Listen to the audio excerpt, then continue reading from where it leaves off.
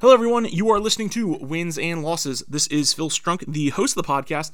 Always great to be back with you for another edition of Wins and Losses. And in particularly now with the start of the school year, I've had a few weeks to kind of reflect.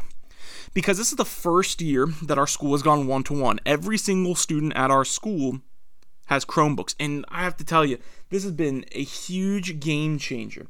Please don't get me wrong. I am not a believer that we need to be going 100% paperless, and I'm not a believer that technology is the only tool out there, but it is a very significant tool. It's a tool that our students are going to be using in their futures.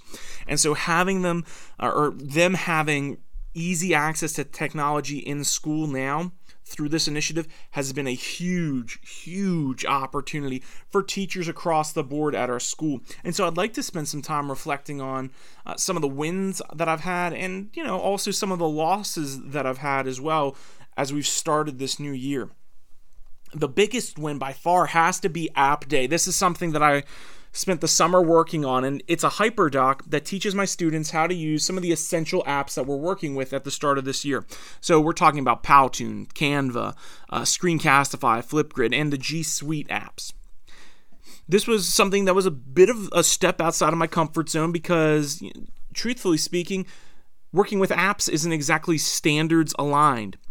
But I knew that if they mastered these apps, then whenever I asked them to take more innovative approaches to meeting the standards throughout the course of the year, they'd be better prepared for them.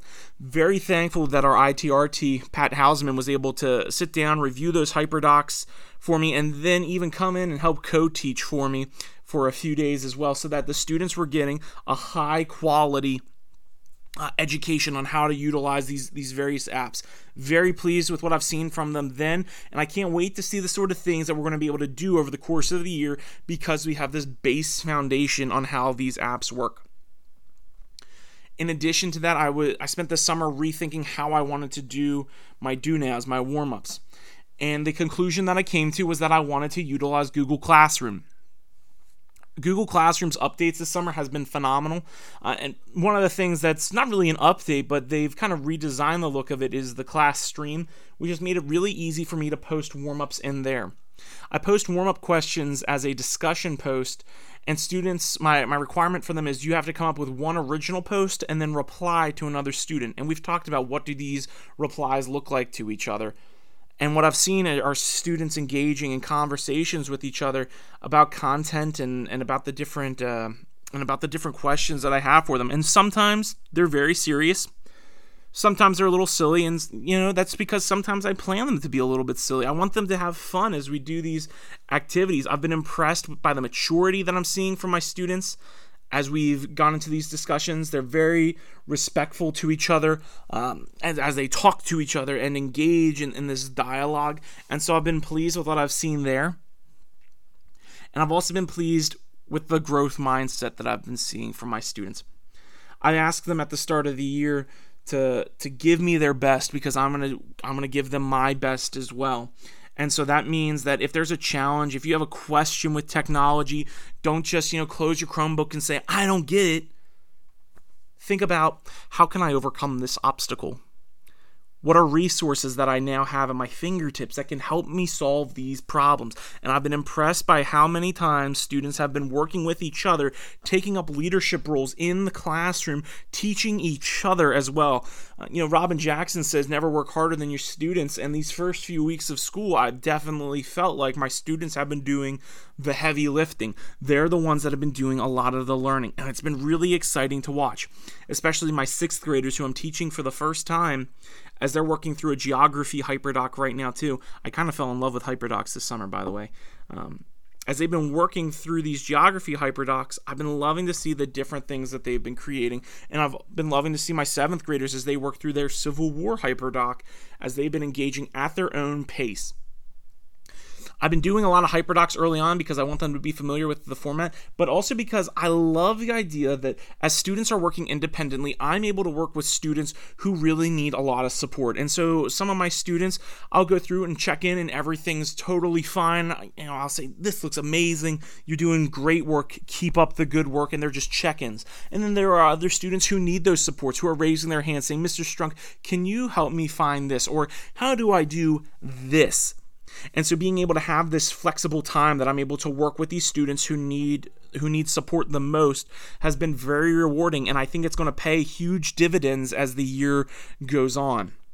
And so I feel like I've been seeing a lot of wins, especially when at the end of each block I ask them to give me 1 to 5s. Now, I don't do this every block, but I try to do it every couple of blocks where I say, put up 1 finger if you've learned absolutely nothing today and it was just a big waste of time. I've not seen any 1s yet, thankfully. And give me a 5 if you've learned a lot. Most of the time I see 4s and 5s. And if I see anything less than a 4, I try to talk to that student and say, hey, what was missing? What can I do better? What sort of opportunities can I provide to you so that you feel like you're learning more? Most of the time, the 2s or 3s are like, they came in and they said, I've been to such and such place, or my parents spent a lot of time teaching me this stuff at home, so I kind of came in knowing about it, which is good for me to know because then I'm able to create different enrichment opportunities. And so I had a student who knew a lot about geography already and different geographic features. And so once he finished his hyperdoc, I gave him the enrichment activity of go create your own world and utilize the geographic features that we've discussed and think about where people live, what people will eat. Create a travel guide to this world that you are creating, understanding the geographic principles that we've already discussed. This is a 6th grader doing this stuff. I'm not 100% sure I could have done it to the degree that I'm seeing some of these 6th graders create these things. It's really powerful. It's really exciting to see. And the students who are struggling, they're working incredibly hard. They're showing great perseverance, great grit, not giving up. And I think they're learning a lot too. When I go to check in on them, they might be moving at a slower pace, but as I'm working with them, I'm seeing these great thought processes. I'm seeing the gears turning in their heads. And so it's great to be able to support them in their learning as well and to feel like I'm meeting the needs of all of my students. It's great. It's an awesome start. But, I also don't want to be the paperless classroom. And so I've asked students as well, how much are you using your Chromebooks in other classes? And they've all said, we use it the most in here. And so don't get me wrong, I don't think there's a problem with using technology a lot, but I also don't want it to be that paperless room because I think that there are students that can be incredibly innovative in their approaches using paper and pencil. And so I ask, the follow-up is always, do you like using the Chromebooks as much as you do in this class? And it's a unanimous, yes, I really like how much we're using them. It's a lot of fun using them.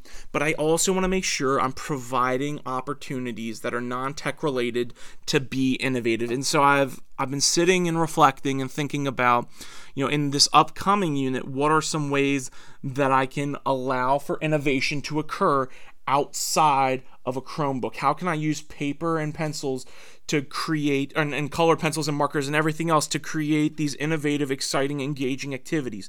So a lot of it has been, I looked at what I've done in years past and thought, okay, how can I take this and revamp it? Or, how can this worked really well in the past.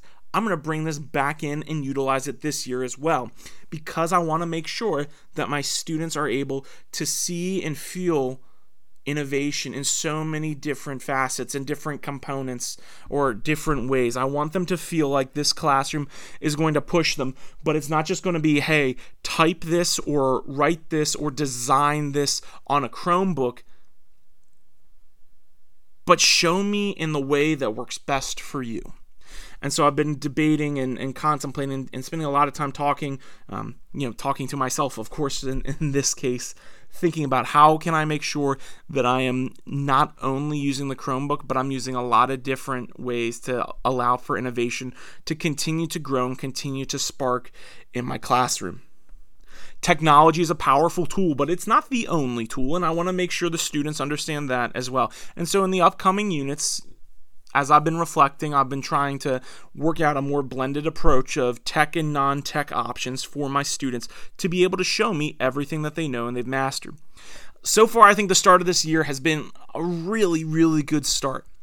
I think that my students are creating a lot of amazing products, and I cannot wait to see what they're going to do over the course of the next few weeks and then months, and whenever it's in June, be able to look back and say, look at everything we did. But I want to make sure also that I'm using tech and non-tech. I'm using a balanced approach to make sure my students are getting everything they need. And throughout the course of this year, there's going to be wins and there's going to be losses. And so I'm thankful for this podcast to be able to give me the opportunity to spend some time reflecting on those wins and those losses so I can take these losses and turn them into future wins as well. Thank you all so much for listening. Hope to see you Thursday night in Whale Chat at 9 p.m. Eastern. Have a great day. Bye-bye.